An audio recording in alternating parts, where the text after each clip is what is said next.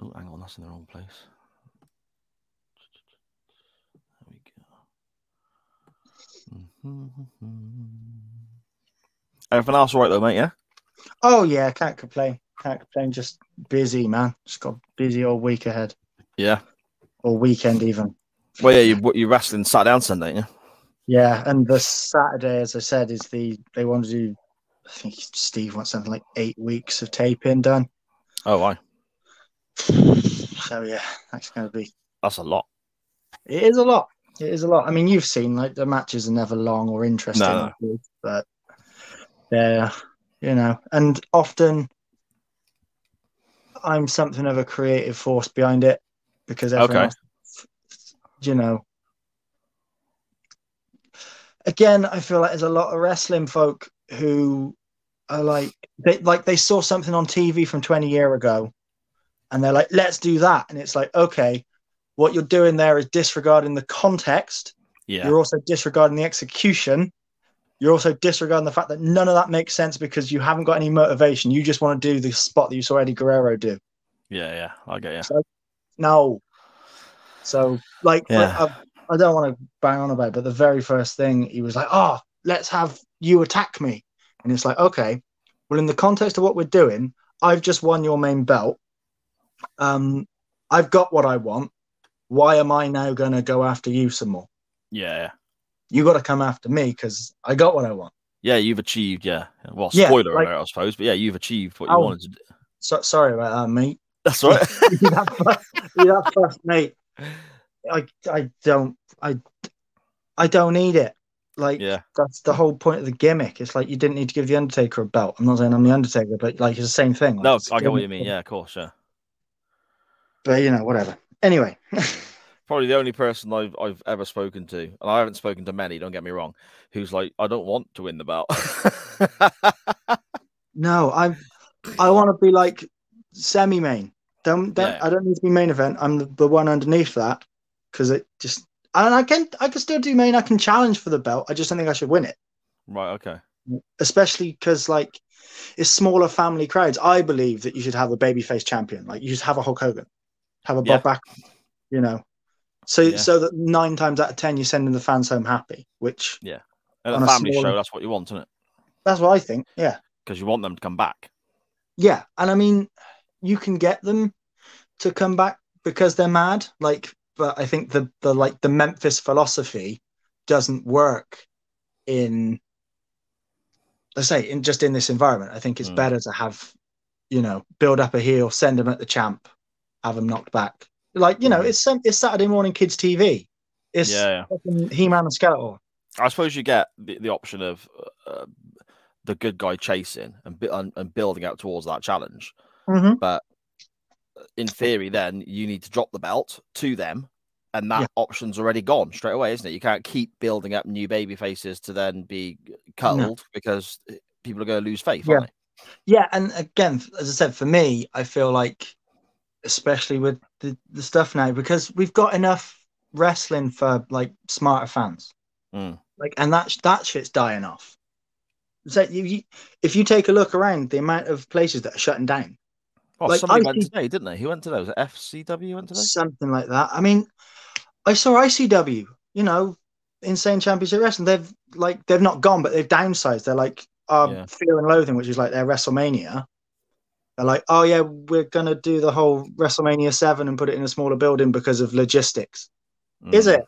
Right. Or is it didn't sell any tickets because since COVID, wrestling's just been knocked on the head. It really has. And I think it's because of the speaking out as well has sort of put paid to a lot of the hardcore fans. They've just got disillusioned, the fact that most of their heroes were nonces. Yeah. And kind of, left the bad. That really affected people. I can't remember the guy's name, but there was somebody who appeared on a few people's podcasts. I never knew the guy. I can't even remember his name, but he appeared on a few people's podcasts in our little circle and got quite pally with a few of the people who recorded with him, and they went to go watch him wrestle and all this sort of stuff. And he came out as being quite bad on that scale of things. Yeah. And it affected loads of people, from that aspect. Fully grown men such as myself, they just deleted their Twitter. They were like, I don't want to speak to anyone. You know, they stopped recording. What one guy who's now, well, you might have heard his voice on Chain Wrestling, Tolly, the Welsh guy we refer to, Paul Tolly.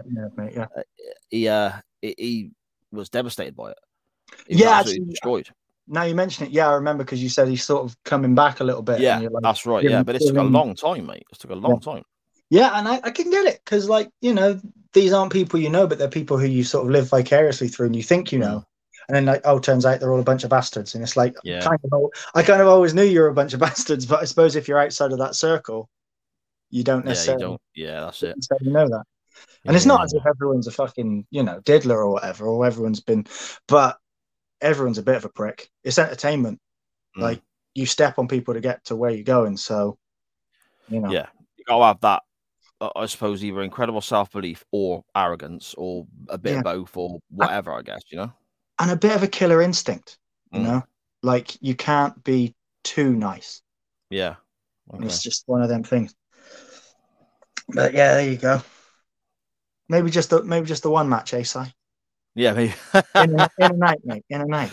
Well, you know, if you're winning the title, fucking hell, what's going to happen to our contest?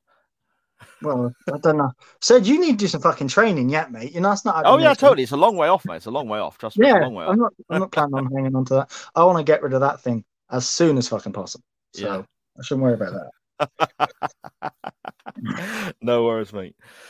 Right, okay. I'll count us down and we'll get off, shall we? Go on then. Okie doke. 3, 2, 1. Hello and welcome to NXT, The Rise and Fall, a look-back podcast at the black and gold era of a fantastic wrestling company. My name is Si, and joining me, as always, is Joshua Goodwin. How are you, my friend? Well, aside from a bit tired, as you mentioned pre-record. Mate, I have had 4 hours sleep. I am grouchy, I am grumpy, but how could I possibly complain about being tired when I'm joined by the Iron Man of podcasting? This man is a machine. He doesn't get tired. He's all over your airwaves. Well, I bow down to you, sir. Let's get this done, though. Let's get this done, because I need a nap. Well, the thing is, as well, you were saying, you've got an incredibly busy weekend coming up as well, haven't you? So no rest for the wicked, I guess. No, as soon as we get done here, I need to pack up my bags, kiss the cat goodbye, and get ready for a weekend to throw myself at the floor in Lycra. It's going to be, a gay old time. Brilliant stuff. On today's episode of NXT, The Rise and Fall, we are looking at the July 25th, 2012 episode of NXT TV. William Regal and Byron Saxton are our commentators. We're told straight away that we have a main event of Drew McIntyre versus Seth Rollins, which is quite a big deal considering the stature of some of these guys, well, I suppose then and now. But before we dive into that, I suppose we better have a little checkup with the Goodwin Report and see whereabouts we stand on wrestling this week. Yes, thank you, Si. So the Goodwin Report for the NXT July 25th, the week of. So this week we had Raw 1000. Si, yes. you remember that one? A lot of NXT talent involved in that one. We had Damian Sandow, Heath Slater was there, Hunico Camacho and Jinder Mahal were involved in getting murdered by the Brothers of Destruction. We also had the wedding of AJ Lee and Daniel Bryan, which all went, pear-shaped, as weddings tend to, with AJ becoming the new GM. And in the main event, you had CM Punk and John Cena, which went to a DQ when the Big Show interfered, and then The Rock interfered, because The Rock was back for this one because it's Raw 1000. And famously, CM Punk then turns heel, walloping The Rock with that big clothesline and the people's elbow. So what do you remember from that one? I'll be honest with you, there's an advert or promo for it, or like a recap, isn't there, later on this episode. I completely forgot that this was the week of Raw 1000, even though we covered, obviously, it was 999 last week on the show. When they replayed the clips and so on, I was sat watching thinking, bloody hell, I might rewatch this. This looks amazing. But I'm also now thinking Raw was it still 3 hours at that point? Yeah, it would have been 3 hours, I think so, yeah. Yeah, so that might be a case of we've seen all the best bits in that clip, potentially. Yeah, I mean, it was the still... X were quite heavily focused on, weren't they? Yes, they had their little dealy. They all had their big reunion. That was where Damien Sandow was involved. He got Mm. murdered by everyone there. But yeah, that recap that was longer than some of the matches I think we see Yeah. tonight. It was indeed. It was indeed. But still, there's some great memories. I mean, Sid was involved, Vader was there, so I always get a kick out of seeing the old WCW guys. So that was quite cool. But maybe I'll scan through it rather than sit through the full 3 hours, I guess. Yeah, I'd recommend that, Si. So moving on to SmackDown, you had Ryback defeated Jinder Mahal by count out, but in a match where Jinder Mahal actually looked competitive. I think this may have been Ryback's first like competitive match since his debut. So it looks like maybe they've got a little something brewing there. They're actually, Okay. looking to put Ryback into his first program. Um, in the main event of that one, we had Alberto Del Rio defeating Daniel Bryan, a returning Rey Mysterio and Kane to become the number one contender to Sheamus's World Heavyweight Championship.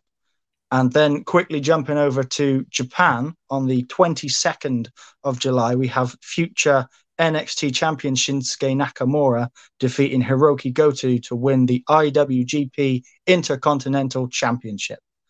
And what a beautiful looking championship that is. All the belts in Japan look great, don't they? Don't they? Don't I have personally have no idea why they changed the IWGP Championship Nah, recently. normally. I thought like it almost looks a little bit like the Divas Championship now with like I don't know, it just that's the vibe Yeah, it gives me. yeah, But I remember. that Yep. that title was just the most beautiful thing. I remember seeing it in the flesh once, and I was very tempted to jump up and try and run off with it. Where was that? Was that at the Leisure Centre in Gloucester by That was chance? at GL1 Leisure Centre. That was being held by AJ Styles at the time. Why? I was at that show as well with my wife. Yeah, it's surprising how many people that were there. But that one, considering, because I only found out because there was just a random poster, but that card was stacked. Yes. But yeah, anyway, that's maybe enough nostalgia for a show that most of the Right. people here won't have seen or heard of. No, but you can buy the DVD online. So maybe one day we'll buy the DVD, get a couple of cans and reminisce. But there we go. Yeah, we'll do a watch along. That's it. Our opening contest is a tag team match, and we have the team of Bo Dallas and Derek Bateman, and they are facing Johnny Curtis and Michael McGillicuddy. First of all, William Regal on commentary here describes the bad guy combination as a team that could go on to be the best the WWE has ever seen. Now, I'm all about promoting what's in front of you and bigging up the wrestlers that are performing and so on. But is that slightly over egging the pudding a touch?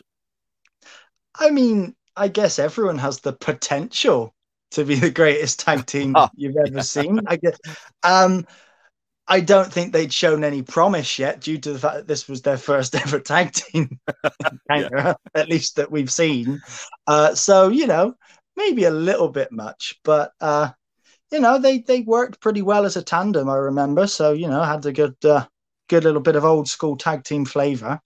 That said, I don't believe they set the world on fire. No, I don't ever remember them teaming together at all. So the fact that this happened, I was a bit like, oh, okay. So I'm not sure if they go on to have more matches as a combination. I'm not sure, but yeah, they don't stick out in my memory at all. I guess we'll have to wait and see for that one, Si. I don't remember them at all. So No. if they did have any success, I don't think it was very long lived. I mean, Bo Dallas and the future Curtis Axel have a little bit of a run, but that's a ways down the way. Yeah, that is indeed. Um, the match starts effectively with the bad guy combination taking control on Bo Dallas, and they control the match for a good old portion of this contest. So I did notice, however, on the outside, and I suppose it's more of a production issue or a sort of setting issue. The crash mats on the outside, the cover looked almost slippy or loose, and as the wrestlers were walking around on it, it's moving around a great deal. Now, the reason that sort of jumped out to me as jarring was everything WWE does is so heavily produced and looks great. The ring entrance area, the crash barriers, or the crowd barrier, I suppose, crowd fence, everything about it just all fits perfectly, looks amazing, and this was really jarring for me because it was so out of place because it didn't look up to their normal perfect level, I guess. You say jarring, I guess jarring for people's knees, if nothing else. Well, yeah. But you mentioned their slick production values. I think it says something about how high on the totem pole NXT was at the time. I don't think it was something they were especially focused on. I think it was something that was an experimental deal that they were just trying to bring some people along, hopefully bring some people up. And frankly, I think they'd just run out of steam with the NXT deal, like the game show dealie before. So it was just the changes as good as the rest. But yeah, it definitely wasn't quite as slick. Like it's still far and away, you know, it's very, very good. But Yes. it's still, yeah, it's still got some work to do. I'm thinking that maybe Mr. Vinny wasn't micromanaging everything to the slightest little detail. Yeah, it did sort of make me think of some indie shows, some local shows I've seen, and where the mats on the outside maybe don't fit properly, or they're not as in good condition as say what we see elsewhere. And then, of course, from there, my mind sort of snowballs a little bit, and I think about certain rings I've seen be used in different companies and so on. With regards to yourself and where you've worked and the companies you've worked for, with your style, how much does it affect what you want to do? If you turn up and the ring is very, very small, or the outside of the ring is maybe not padded very well, or I suppose that what I'm trying to get at is like the different environments from company to company, building to building. How does it affect yourself and others you know of going into matches? Because you must have an idea what you want to do that weekend before you arrive, I'm assuming. I mean, sometimes, but also sometimes not. I think it is a situation we have to look at it on a case by case basis. And yes, I've worked in some tiny rings. I've worked in some wonky rings. I've worked in some very knackered and broken rings. I've worked in rings that are as hard as concrete. I've worked in rings that are, very soft or well, soft is maybe the wrong word, but very forgiving. They do the job that, they're set out to do, and that you Right. can, drop yourself on your head and, you know, still have an intact neck.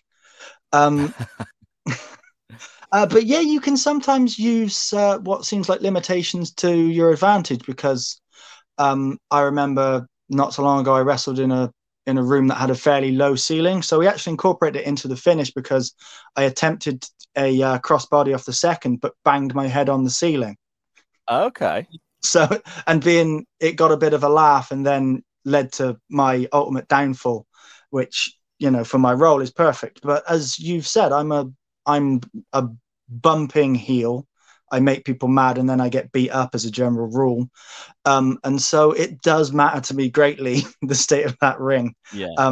That being said, oftentimes I will just soldier through and then regret it the next day. That's quite inventive. A crossbody from the middle and bang in your head. I like that. That's great. Something else I noticed watching this match was, I think something that kind of went under my radar a little bit and was pointed out to me in previous weeks by your good self.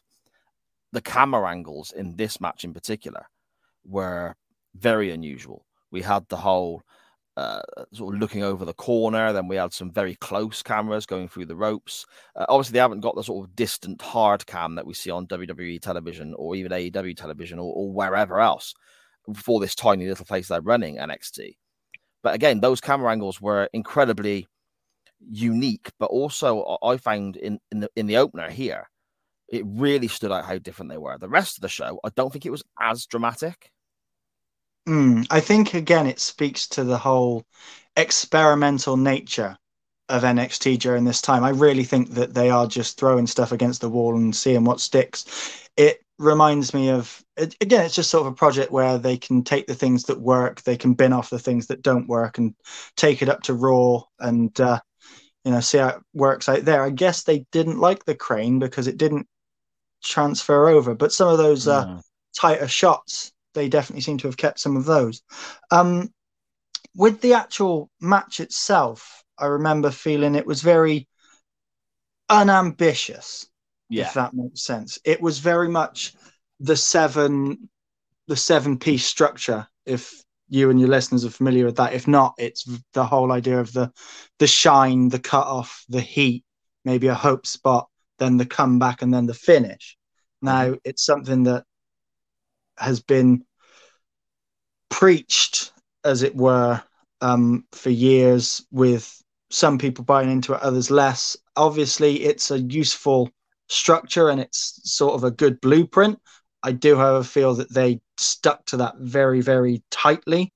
The other thing is on the subject of the cutoff, you mentioned that Bo Dallas like ran around the ring to catch McGillicuddy.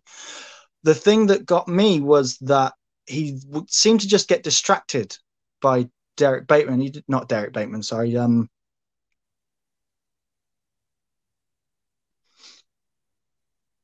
Johnny Curtis, um, and just grabbed his leg. So I'm not sure if someone forgot something. Okay. But I feel that would have been better had Johnny Curtis instigated something to cause Bo to react, because otherwise it just made him look a bit dim. Mm. Yeah, I think that's something that's really difficult in wrestling. I think, especially maybe nowadays when people's music hits and wrestlers get distracted just by that and so on. It it always, I mean, Sting is a great example. We're covering a lot of Sting on Nitro Nights and how gullible he has been in his entire career.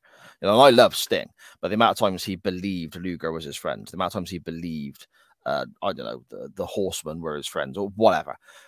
Sting is distracted so easily in early 90s WCW, mid 90s WCW. It's ridiculous. I think it's incredibly difficult to make it. Well, from my standpoint, anyway, outside looking in, you may have a completely different and more informed opinion, but I think it comes across difficult doing a distraction spot without the good guy wrestler who's being distracted not looking a little bit daft at times. I think you've got to. I think you need to sometimes. Watching what I see on television, I think extra thought sometimes needs to go into those moments, because after the fact, I mean, even my daughter turns around to me and goes, "Why do you let go of that hold? It's just someone's music playing, or whatever." And I kind of think to myself, well, if my youngest is asking those questions and she's 12, I got into wrestling when I was 7, 8 years of age or whatever it was. Would somebody of that age start noticing it now as well? Have I made sense there? Yeah, absolutely. It's something that I believe. I think that as people inside the wrestling bubble, we can get trapped up in tropes, that it's something that we've seen that has been done over and over. And so it's just kind of accepted, in the same way as like a referee's made of glass. It's Right. just accepted. But at the same time, for someone outside of the bubble, for that 7-year-old, they were like, why is that referee just shattered and like it's now been Mm. led on the floor for a half hour when they got breathed on? Yeah. Um, and so, yeah, it's definitely something that's worth looking at. It's worth looking at on an institutional level, I think. However, that kind of stuff has to come from the top down. And I think until someone sees it as a big problem, it's probably not something that's going to change, unfortunately. Mm. But yeah, like you can do stuff as an individual, like as the hitmen, myself and Dave. I always thought that we prided ourselves on the little things. We didn't want to bury our opponents as baby faces. We didn't want them to look stupid because of something that we've done. We wanted to look smart and devious. So yeah, we tried to not bury our babyface opponents by making them do something egregiously dim. Yeah. No, I get where you're coming from. Here we get, this match, the crowd seemed very, very quiet throughout the duration Flat. of this match. Absolutely nothing there. And the biggest moment for me was when Bateman on the outside got what I suppose you refer to as the hot tag. His partner, sorry, who's been beaten up for quite a duration of the match, finally reaches his corner, and there was just no reaction at all. And at that moment, I just thought to myself, okay, if there's no reaction for that, then it just comes across like people just aren't arsed about this, are they? Yeah, the people didn't care. And it could have been that they'd been there for hours because at this Mm. point they were bulk taping everything. It could be that they don't care about the individuals, which again, they've not seen much of Bo Dallas. They've not had much of a reason to care for Derek Bateman. Derek Bateman, for his part, like gave it socks. Like it was a good mechanical hot tag, and he got the people into it eventually, but he really had to work to get a reaction. Um, it's just one of them things where I think like you couldn't expect too much from them. It wasn't, it wasn't The Rock, a Yeah. guy who can just get a massive reaction from a turn of the head. That comes with time. It comes from getting over, which, if everyone knew how to get over, if I knew how to properly get over, we're probably not having this conversation because I'm too busy.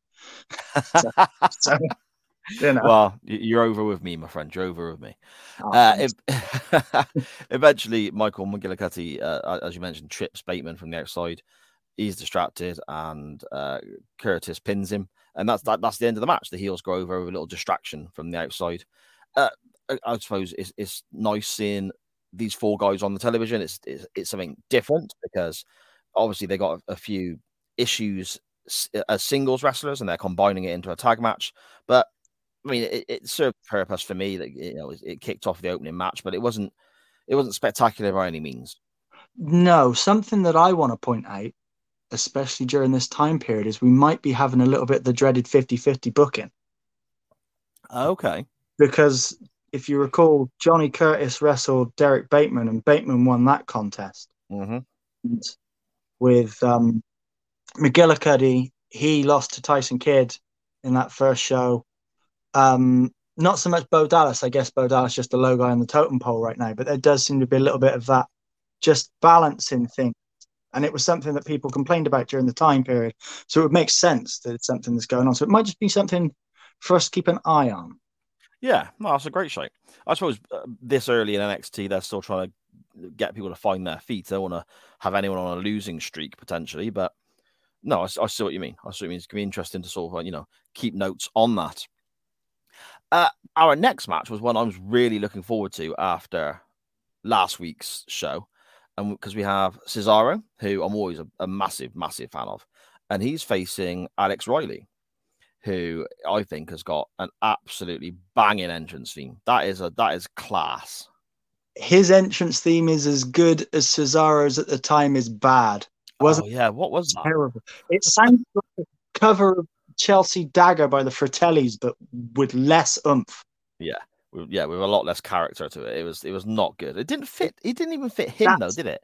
That's it. It didn't fit. It was just. It reminded me, talking about Nitro Nights. It reminded me of like some WCW music where they just seem to go to the Turner Vault and get generic music 14. Yeah. Yeah, I get you. It was very generic, but it's not. You can get generic music that kind of works, but this was just a write-off to me. This was no good at all. No, it's one of those things where good music can't necessarily make you, with the exception of maybe Bobby Roode springs to mind with that glorious that made him. That really did get him over. But it's like a name, like a bad name can sink you, and you can be bloody brilliant. But if you've got the wrong presentation, like people can't sometimes see past that. I'm pretty sure they fix Cesaro's music soon, and it couldn't come soon enough because that was blur. Yeah, it was. And again, you saying there that the right music, the right name makes a difference. I'm not a fan of Alex Riley. There's nothing wrong with him, but at the same time, there's nothing that makes me rush to watch his matches. So the fact that I'm thinking, I'm looking forward to this match because I get to hear that theme, I suppose shows the other side of the coin, doesn't it? To me, he's someone I want to watch because his music's great. So his music is very good. Say it to my face. Exactly. The match starts with Cesaro very much out wrestling his opponent for big portions of. Well, I say the match starts this way; it carries on that way for a lot of the contest. He batters him, I'd say so. Batter. Yes, we do get a funny move off the corner at one stage that almost looked like. I mean, I couldn't figure out who was doing what to who. And then Alex Riley jumped up, who, by the time they hit the mat, I thought Riley was the one who was having the move done to him, whatever they were trying to pull off. But Riley was the one who jumped up and then covered Cesaro. So I got a little bit lost in that moment there. But, I mean, something else that stands out a great deal from this is how much of a hard-on William Regal has for the fact that Cesaro trained as a rugby player.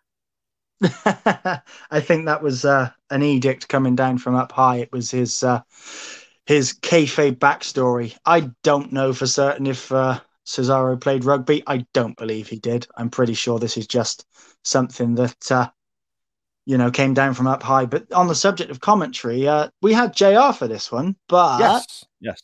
But Si, in my opinion, this was one of those where I think JR was just having a bit of a laugh. I don't know if you noticed, but he was just sort of making fun to a good degree. I mean, at one point, William Regal mentions that a hold that Cesaro's using, I think he called it 3-in-1, was used by a wrestler called Zoltan Boschek.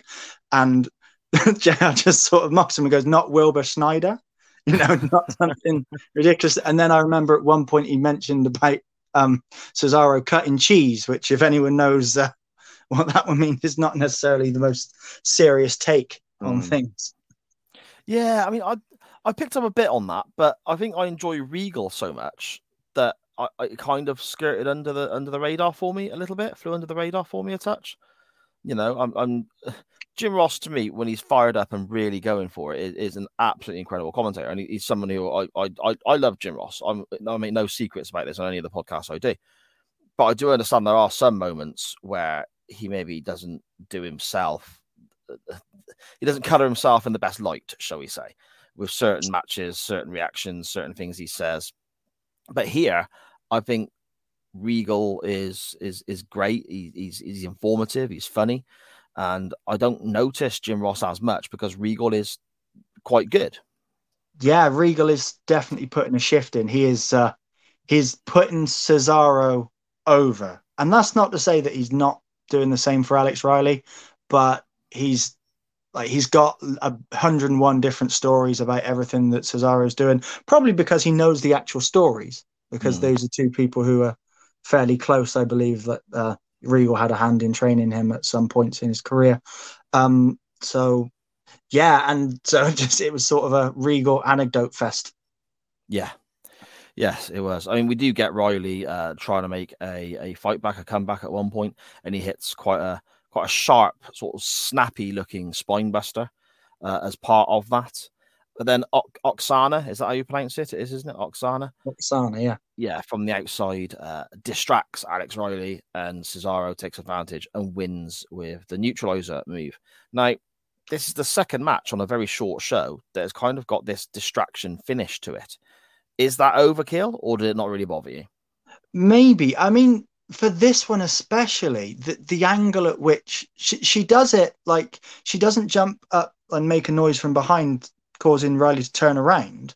She just gets in his face, and Riley, out the corner of his eye, can still see Cesaro. So that really, in my opinion, makes him look a dunce. Yeah. And so then Cesaro just sort of charges, gives him like what looks like a dump tackle, and then, as you said, the neutralizer. But yeah, I really thought that one was not especially flattering for young A-Rai there. It really did make him look a bit dim. So clearly the years of the Miz tutelage didn't help him very much. Yeah, potentially. I mean, with regards to Alex Riley, obviously he had a short run on the main roster, and to me it was a great story with the Miz of when's he going to turn, and it's been done all over the place, hasn't it? Different companies for many years. When's this guy that we really want to see discover the truth about his so-called friend going to discover it and turn, and we get behind him and so on. I thought that was great. Since then, he's not really, he didn't really do anything of note. But you look at the guy, he ticks a lot of boxes for, I suppose, the WWE paint by numbers wrestler, I guess. Is it just down to a charisma aspect, do you think? Or was there less in-ring ability than was required? I mean, what kind of sort of stumbled Alex Riley, do you think? I mean, it could be any of the above. I mean, as you said, he's a big old unit. He's a big boy. He's athletic. I believe they said he played American football. He looks great as well, man. He's a handsome chap, isn't he? Yeah, good looking guy. I think that's another thing. I think they said his mum was a beauty queen or something. So yeah, he's got the looks from her. Yeah, he seemed fairly well spoken. He does just seem like the sort of person who McMahon and co would have got on, and it's just one of those things he just didn't seem to take. I know that we'll see him a little down the line. I'm pretty sure he becomes an announcer for NXT for a period. Okay. And yeah, it just seemed to be one of those things that didn't come together. I'm sure that if we keep watching, we might see how things shake out. I don't think he was an especially bad wrestler. I don't think he was an especially good one for like the standard of WWE. But yeah, like it does seem a bit of a question mark as to what went on there. Yeah, like you said, perhaps we'll find out more as we continue our watch back. Next up, we have an interview with Cassius Ohno. And it's another one of those, I think, where they're talking about, I can't remember exactly how you worded it. They're talking about themselves, which can be a very difficult thing to do because they haven't actually got a topic or anything like that to really pinpoint or really bullet point. They are just trying to talk about themselves. And Cassius Ohno here, the only real thing that stands out to me is that he says he brings an element of danger and he's quite a dangerous man. Yeah, There wasn't much else there for me. What about yourself? No, again, I think it was fine. I do think it's still a very tough situation to be in when you don't really have a topic. As you say, he's not in a program, he's not an angle, he's just explaining himself, which, as I said, is like writing a CV. It's just turgid. I don't think he did a terribly bad job. As you said, it got the point across that he brings the element of danger. And if you were to look at Cassius Ohno, he doesn't necessarily look the most intimidating or imposing. You do kind of have to have him around for a little while to truly understand how talented he is, and he's an impeccably good wrestler. So yeah, I can't really fault it. As you say, there wasn't much to it, but I didn't think it was bad what he did say. Not that it was especially memorable. Sometimes I get these almost like a sink or swim kind of vibe with these, because they are very short, very quick little promos, aren't they? And I know they're just trying to get people in front of the camera because not everyone can wrestle every week. So if you get like Ono, for example, we've seen him wrestle once in the 5 or 6 episodes of NXT we've covered so far. But here he is again, popping up, real short little interview segment, and it just reminds you he's there.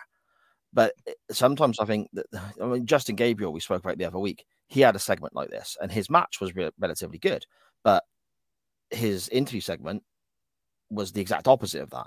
And I feel maybe is it sometimes like that, a bit of a sink or swim, or let's chuck them in front of the camera and see what they can do, and if they succeed, great. If they don't, well, then we learn from that. Well, I think the difference I'd say with that was with the Gabriel promo, it was in like the WWE, like the main roster environment, and so it felt scripted. Whereas this one felt a lot more like it was something off the top of Ono's head, and yeah, okay. Therefore, I think I think it was definitely better than the Gabriel one. If we're just doing a straight comparison, it's still the same thing though. It's still very difficult to just talk about yourself. I do think he was fairly well spoken, and he was, he was able to still get the point across. But as you say, it's just, if anything, he maybe got a little bit too much time because there's only so many different ways you can say, I like to hurt people. Well, yeah, this is true. This is followed by Matt Striker looking very, very, very pleased with himself because he gets to stand next to a very young, baby-faced looking Drew McIntyre. Baby-faced meaning as in he looks very young, not as in he's a good guy wrestler here. And Drew basically says that lots of people have been doing a lot of talking. Time for talk is over. No more talking.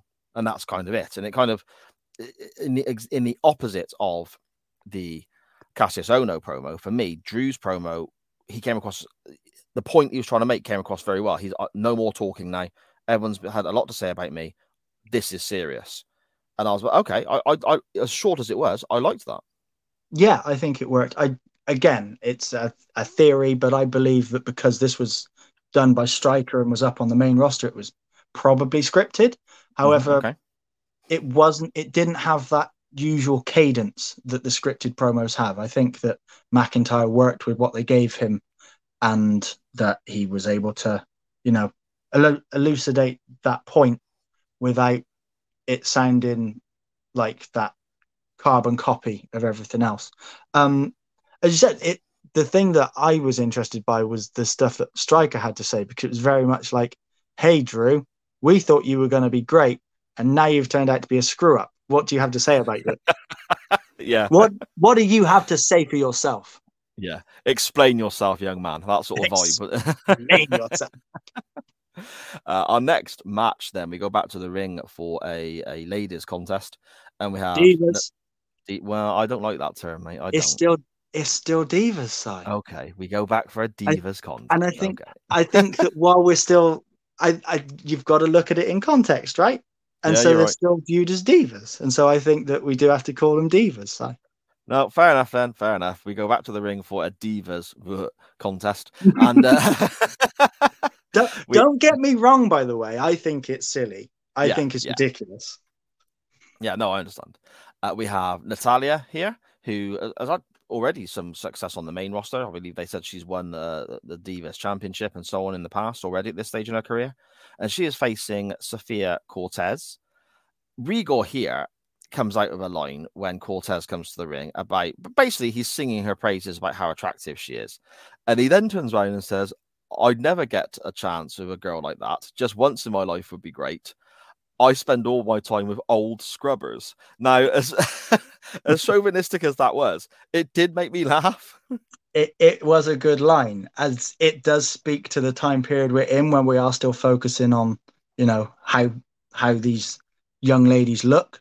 Mm. On the subject of how they look, Natalia has not aged. No, I know. I thought the same. Like She looks incredible. fillers and collagen, maybe, but man, she Yeah. still looks exactly the same. Maybe she's got a portrait in an attic somewhere that's aging horribly, Yeah. but she still looks the same. It's not just that she looks great; she looks the same. I think she gets a rough ride as well, Natalia. There's a lot of these supposed experts online who slate her and say she's boring and they don't want to see her in this match, don't want to see her in that match. But when you actually hear people who work in WWE, NXT, or have worked in WWE and NXT in the past, from the divas or the women's divisions, they all sing her praises. Because she's come in with a wrestling background already, obviously with her family roots and so on. Some of these ladies come in, they have no idea when they start. They're there because of the way they look or whatever. And everyone sings Natalia's praises as being almost like the big sister of that locker room, looking after them and helping them with various things and so on. And I think she gets her importance, I think, to the development of women's wrestling in general, sometimes gets a little bit overlooked because of that. Natalia is bloody brilliant. Mm. She is without doubt one of the absolute best women still there. She was one of the best women then for sure. A good example of that is this match, because we saw Sofia Cortez against Paige and it wasn't quite there. This Yeah. match was much better, and I would attribute that to Natalia because she had the experience. I think that it's obvious that she led this match, that she got Sofia Cortez through this match, frankly. Um, and yeah, I think it's popular to dislike her. Mm. I think it's just one of the, so it's a situation where if something gets said enough times, it becomes a fact. And Yes. I Okay. think the idea that Natalia is boring, or that she has been around a long time, which does mean you run the risk of getting stale. She's not always been used in the best way, but she was the individual who brought in Ronda Rousey. Like she was used to like bring her up to snuff. So Mm. she's still being used in this role as the motherly figure, the older sister figure, to like help bring these women along. And in terms of wrestling ability, especially during this time, I don't think she could be touched. No, I think you're absolutely spot on there. And in this match as well, it kind of looks that way for quite a portion of it. This is a funny one for me, this match, and I'll run through it quickly now and explain why. Natalia's in control for a great deal of it, aside from a couple of good-looking arm drags from her opponent. There's an odd moment where I suppose it's the ruffling up of Ric Flair's hair, but instead of that, Natalia slaps Cortez's backside as a way of sort of mocking her. That was a bit of an odd one for me, but never mind. Some things work, some things don't. We then have both ladies attempting pins quite quickly, a couple of different roll-ups and so on. Natalia, as she's attempting to pin her opponent, falls out of the ring quite comically in a way. It looked like quite a fall that she wasn't quite close enough to do that fall, I guess. She had to take an extra couple of steps, which kind of didn't look quite right. However, when that happened, I'm thinking, okay, this is getting going now. I'm enjoying this. And, you've made the comparison of the match between Cortez and Paige and so on. And we've seen a couple of others, Divas matches as well. This, up to that point, felt potentially like the best Divas match we have seen since we started watching NXT. And there's not a lot of competition, of course. But up to this point, I was really enjoying this.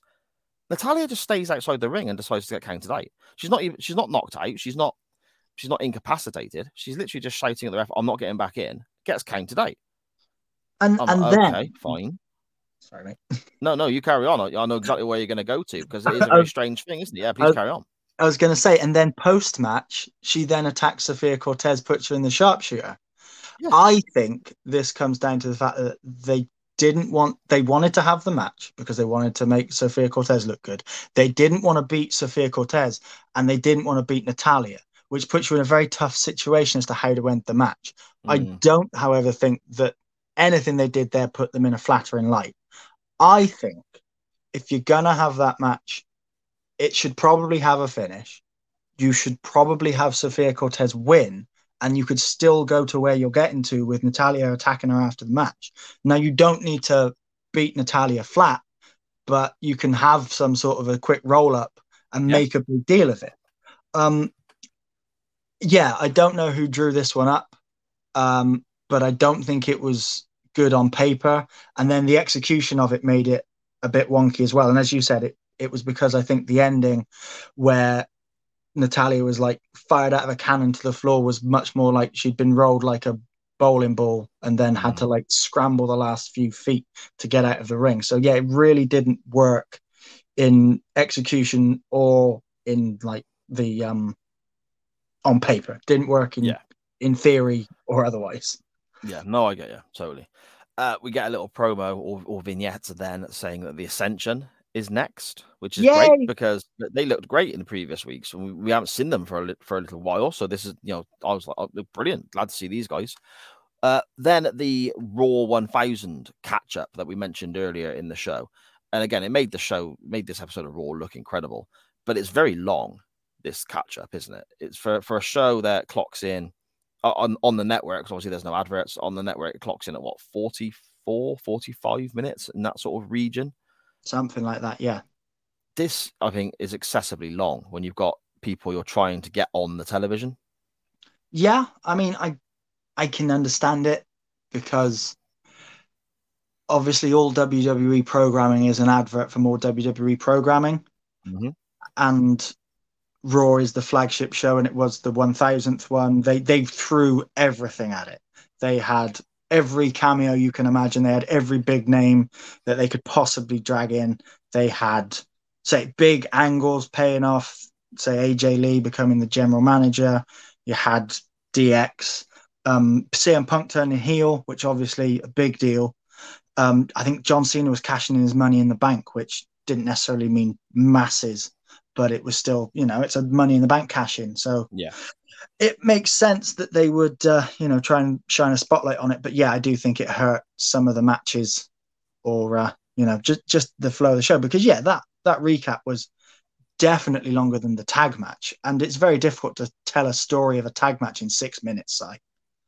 Well, yes. Yeah, I mean the match that we have coming up, this next tag match with the Ascension, is incredibly short as well. But that's by design, because the Ascension are, I mean, first of all, their opponents that are facing the combination of Garrett Dillon and Dante Dash, two people I'm not overly familiar with. I don't think I've ever heard of Garrett Dillon before.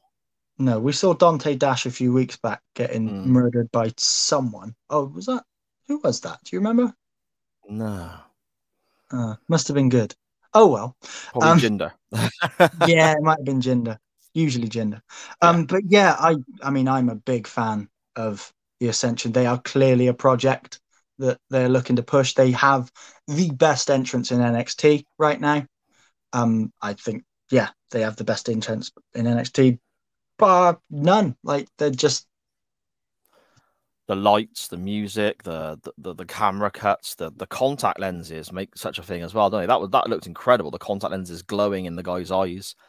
But I mean, ultimately, this is set up to, I suppose, add to that production, add to the appearance of the Ascension in their entrance, because they just squash their opponents, they destroy them, and that's that. Which is, I've got no issues with that, because it's the end game we're looking at. We're building the Ascension up, and that's how you can do it. Yeah, they absolutely. They just went through them. I mean, they bopped Garrett Dillon off and just stayed on Dante. We saw another Unicorn Stampede years before the New Day were doing it, which I was a big fan of. And then they did the Fall of Man.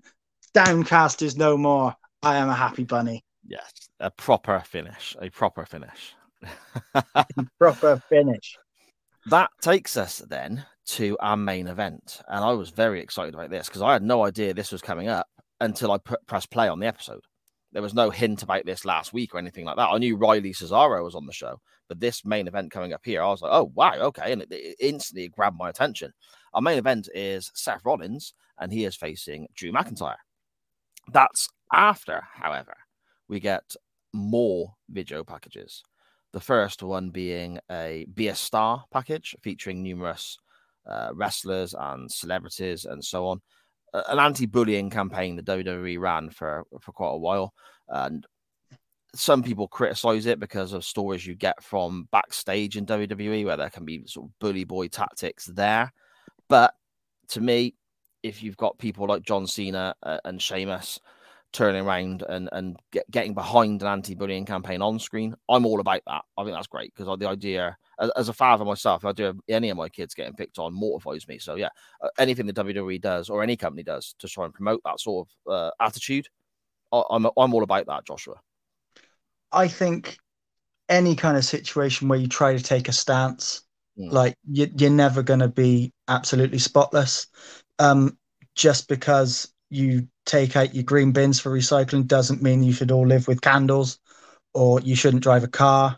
I think in a situation like this, you can be a hypocrite or you can be an asshole. And so I'd much rather they have a little touch of hypocrisy than to just be like, well, we've not got a spotless past and therefore we can't do anything about bullying. And yeah, don't be a bully, Si, be a star. There we go. And we also get another look at Big E, who apparently is coming next week. And it's just clips of him smashing through people in looking awesome and huge. So looking forward to that on next week's show. Yeah, he looks absolutely terrifying. He goes over his explaining his ritual again, and you just get clips of him just mullering guys. Like his stuff looks like it hurts. There's a good chance that his stuff does hurt at this stage, but like it looks good, and he is solid, isn't he? Such a big guy, big boy, like a real big boy, much bigger than he is now. He's obviously trimmed down a fair bit now, but yeah, he looks like a top guy at this stage. Like he looks like, yeah, I could see you with a championship. I could see you WWE champion. Obviously, he's got some ways to come with it, but he's got that look and he's got that aura about him of like, oh, you could be special. Yeah, 100%. Somebody else who I think could be special, and obviously we know goes on to be, we see Seth Rollins making his entrance, but he's doing the whole moshing to heavy metal music on his own, and it just looks quite silly. Obviously, he's got to find his feet with regards to where he's going character-wise, but yeah, it's a bit daft. Drew comes out to Broken Dreams, which I'm a massive fan of. Another great entrance theme. It is a very good entrance theme. I was a big fan of that one. It was with the extended entrance at the beginning. But yeah, that one's definitely on my playlist. So. Yeah, I love it. It's fantastic. And when he used it in Cardiff as well, that was a great moment. The little videos and the flashbacks to him, working through the indies and as a kid as a wrestling fan. Yeah, just so good. That little clip there, absolutely brilliant. Broken Dreams, love it.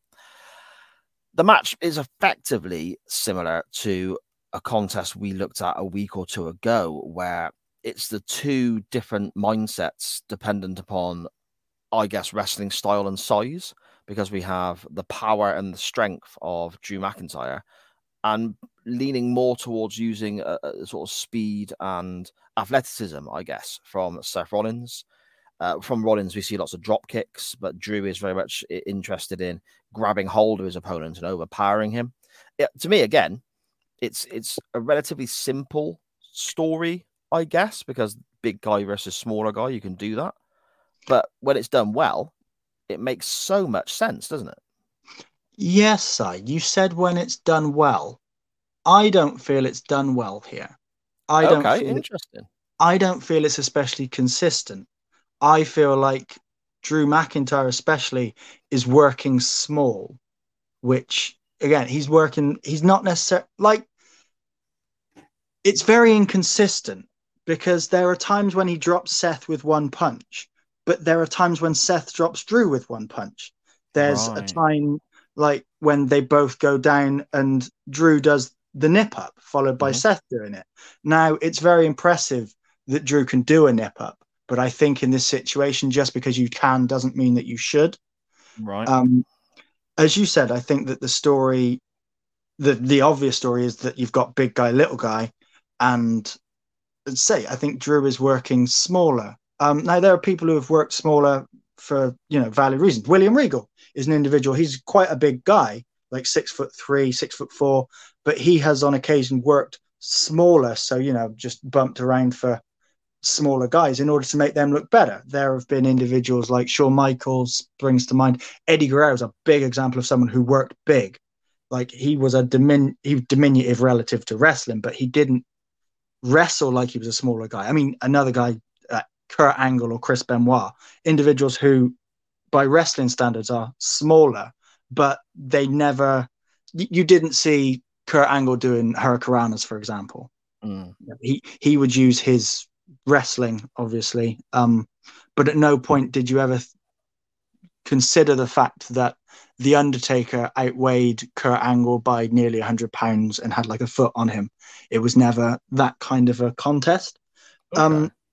However, with this one, I do believe they were trying to tell that story where there was a size disparity. However, they didn't do it with enough consistency for it to really land for me. Does that make sense? Yeah. No, I get you. That's really interesting because the nip up is something I do have a note about.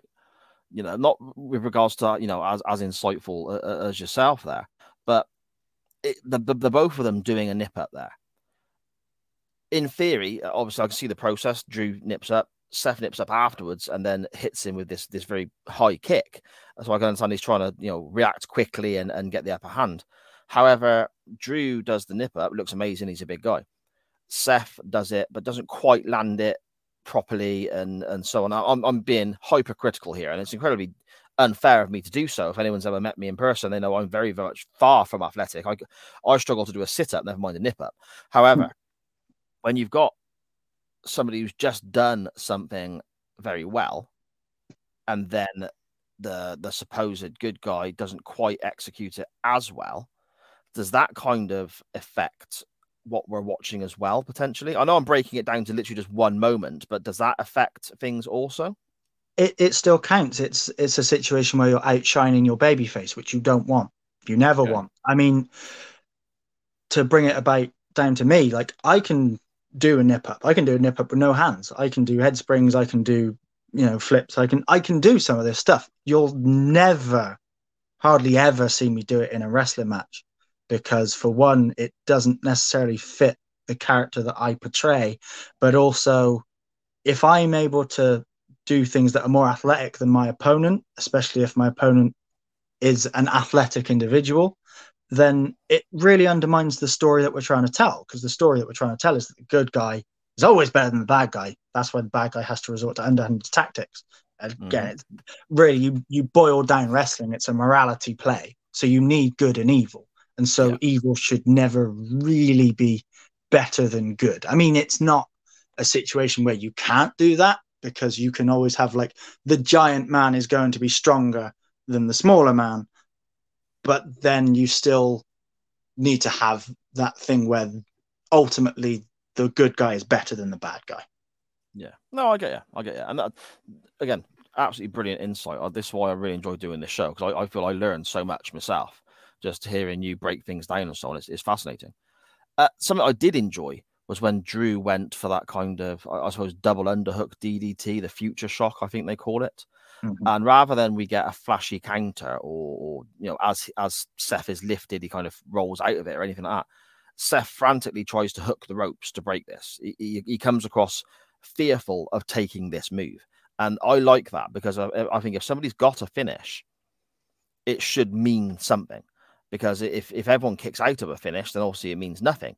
But you can also, I suppose, portray that kind of strength of that move by the panic on the person who is going to be potentially getting hit with that move. Yeah, by the panic on the move, and also the wrestler attempting to apply it. Because if you've got that knockout punch, if you've got that kill shot in your arsenal, you're going to be going for that every opportunity you get, right? Like if you watch Jake the Snake, from the minute the bell rings, he's going for that DDT. He's looking for that DDT because he knows that will win him the match. Like he's got other things in the book, but that's the move he's going for. If you watch Ric Flair, he's always working towards that figure four. Like the reason he does the chops to the chest, at least in wrestling, like in the context of wrestling, he's doing those chops to the chest. So you lift your hands so he can go after your knees, so he can go after your legs, so he can apply his move. And again, that comes down to the storytelling of wrestling, right? Because again, wrestling, as well as being morality play, it's stories. So you can do moves in a row all you want, but if they don't have a meaning behind them, they're just not going to land as well as a well constructed story. Yeah, you're spot on. You're spot on. And I know, again, I use her as a point of reference all the time, but Charlie, when we watch AEW, she loves all the flips, loves all the aerial. That's her preferred style of wrestling, stuff where they don't need a ring because they're in the air so much. However, even Charlie, when we get to like a 5-hour pay-per-view, gets to the stage of, okay, I've seen a backflip now. I've seen 4 or 5 backflips now. And guys who tell a story, I see her get more invested. I mean, Moxley's her favorite, and I think Moxley's very, very good at this sort of thing. And I think that's why she sits up till 5 a.m. to wait for him in the main event, because of the storytelling, as opposed to the backflips and so on. It's an Al Snow quote that I remember hearing, that if you're doing moves in a row, like very impressive moves, it's almost like fireworks. And fireworks are very impressive. But how many times a year do you need to see fireworks? Very true. That's brilliant. That's really good. Yeah, I like that. I'm stealing that. I'm not taking credit for it. It wasn't mine, but I'll regurgitate it. You're going to hear that on Chain Wrestling this week, guaranteed. Eventually, we have Rollins going for one of these backflips that we were just talking about. He attempts a moonsault, which misses. Drew hits a big boot and then does hit the future shot DDT for the win, which I suppose backs up to the peril of trying to hit it earlier on. I don't think you've given that big boot enough credit, Si. It was a big boot. Oh, yes. And Seth sold it like he'd just been hit with a train. He used all of his athletic energy to flippy flop around it. And then that future shock, I've never seen a future shock look worse. It looked like he dropped him straight on his head. Yeah, I mean, that sort of big boot is something that it's been a staple of wrestling for. I mean, Hogan used to use it to set up for his leg drop, for crying out loud, all those years.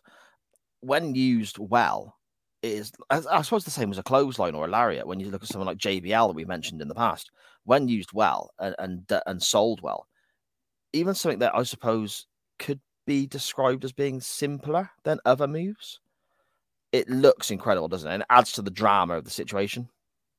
Anything can be used as a finish. Anything can be used as something that can be more devastating. It depends on how you sell it, how the guy can deliver it. Anything can be used as a finish. It's all repetition and getting the move over, so to speak. Like Drew could absolutely, during this time, have used a big boot as a finish. In fact, he does now. He just leaves his foot, so he does the Claymore. But yeah, anything could be a finish, Si, even a bear hug. Oh, God, let's not go down that road. I've enjoyed this show so much. Let's not ruin it now. Yeah, that's basically it. The show goes off air, but we have an announcement before the show goes off air. We have an announcement that next week we're getting an announcement. Yeah, that's right. Dusty Rhodes has something to say. Yes, so hopefully we get to see Dusty and hear his music next week. But there we go. That's the end of that episode. I suppose we need to give it our ratings, our glorious and our softs, our plus points and our negatives, and then rate the show overall, Joshua. Do you want to go first or second, my friend? I'll go first. Okie doke. What you got? Soft, glorious, where are we going? So my glorious is the fact that somehow the WWE are listening to us. From 10 years ago, they are listening to us, because the other thing that we haven't actually mentioned, first off, for me, the Ascension got a new finish, so I'm happy. But for weeks now, you've been talking about how there still doesn't seem to be any stakes. And something that they kept, like the commentary continued to go on about, was how every match mattered in NXT, and how, like, for example, the main event, they said that it was absolutely must win for both men. It was absolutely 100% must win. So even if it's not quite tickling that tickling that itch for you, they're at least trying, which, considering it was 10 years ago, pretty impressive. Yeah, and it did. It really felt important, this main event. It really did. And again, just by adding those lines on commentary that you mentioned, that was the only difference to me. But it made it feel so much more important. Obviously, the fact that Drew was there as well, and we're seeing two big names face off and so on. But the commentators adding those lines that you just mentioned there, it made it feel really incredibly important. Yeah. And for my soft, which is probably a surprise to no one, it's the finish of that women's match. It just went over like a fart in church. It made no sense. And as you said, that match was just starting to get going. It was getting good. And then it just ended. Yes, I'll start with my soft because I'm agreeing with you. Mine is exactly the same. The finish of the ladies' match. It was a real shame. I was really enjoying it. I wanted to see more. Hopefully, we'll get more because of how it ended after the bell. But yeah, that was a shame how that went. My glorious is quite straightforward, really. It's seeing Drew McIntyre, broken dreams and all. I really got a kick out of that. You know, I was a fan of Drew back in the day. Didn't quite work out for him. I'm a fan of Drew now. Seeing him here wrestle on NXT, and again, it was a surprise. I had no idea he was on the show till I pressed play. Yeah, I got a big kick out of that, mate. Yeah, I mean, potential. It's not. He's terrible. He's very talented. I think he was just in a bit of a dark place. Actually, there was a line of commentary from JR saying if Drew McIntyre could stay focused, then his potential is limitless, which I think has actually just been JR's opinion on the subject. Again, he's such a brilliant guy, and it's great to see him succeed now. I was a big supporter of his when he went away and reinvented himself. As they said, I mean, he didn't reinvent himself; he just found that killer instinct, got a bit bigger, and then came back. And they just had something for him because he'd essentially created his own gimmick. Yeah, it's great to see him being a success, isn't it? Hit, miss, or middle in there, my friend? As much as I would like to say it's a hit, for me it's a middle. I think that the bits that let it down really let it down. I think that were it not the Ascension and Cesaro really helped carry this show, as much as I wanted to, I just didn't like that main event because, as I mentioned, I felt as if the story they were trying to tell was inconsistent. Okay, well, fair enough. I've got the same rating. It's a middle for me, but I think maybe I'm a little bit more positive, maybe more towards a top end middle potentially. I enjoyed the show. I enjoyed seeing faces of people that I know now, but sort of much younger. The Ascension were great as well, the entrance and so on. There was enough there for me to enjoy. But like you said, there's a couple of things that sort of knock it down a peg or two because of the finish of the women's match and other bits and bobs. So yeah, a middle from me as well.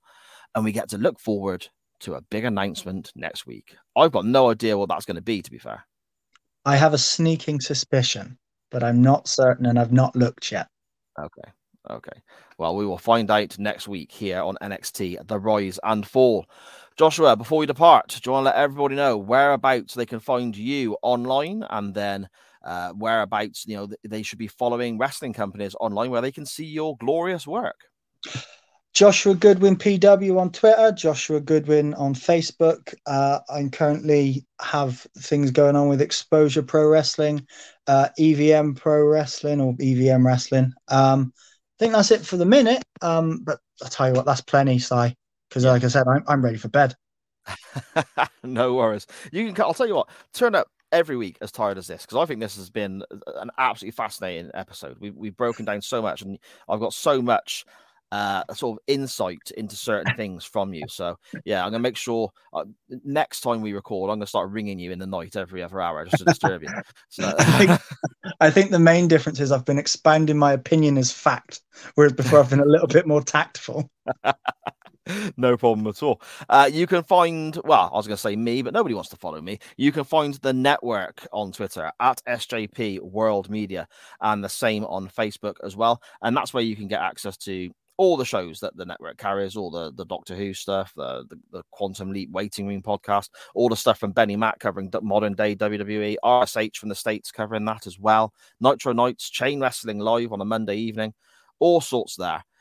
Every show also has its own feed as well. So if sci-fi is not your thing, you can just check out the wrestling shows on their own, or press play on the main feed, take in a bit of everything, see what you like, and then seek it off elsewhere. Available on all good podcast platforms and some pretty crappy ones as well. But you can follow this show on Twitter at NXT_rise and fall. That's at NXT_rise and fall. Chuck us a follow. Let us know if you're watching along with us. Let us know your thoughts on the show, what you like, what you dislike, if there's anything in particular you want us to talk about, any questions for Joshua himself or anything at all, at NXT_rise and fall. It's been a pleasure again, my friend, and I will speak to you next week. I'm asleep. Go and get some kit. Go and get some kit. And to everyone else, as always, thank you for listening. And there we go, mate. There we go.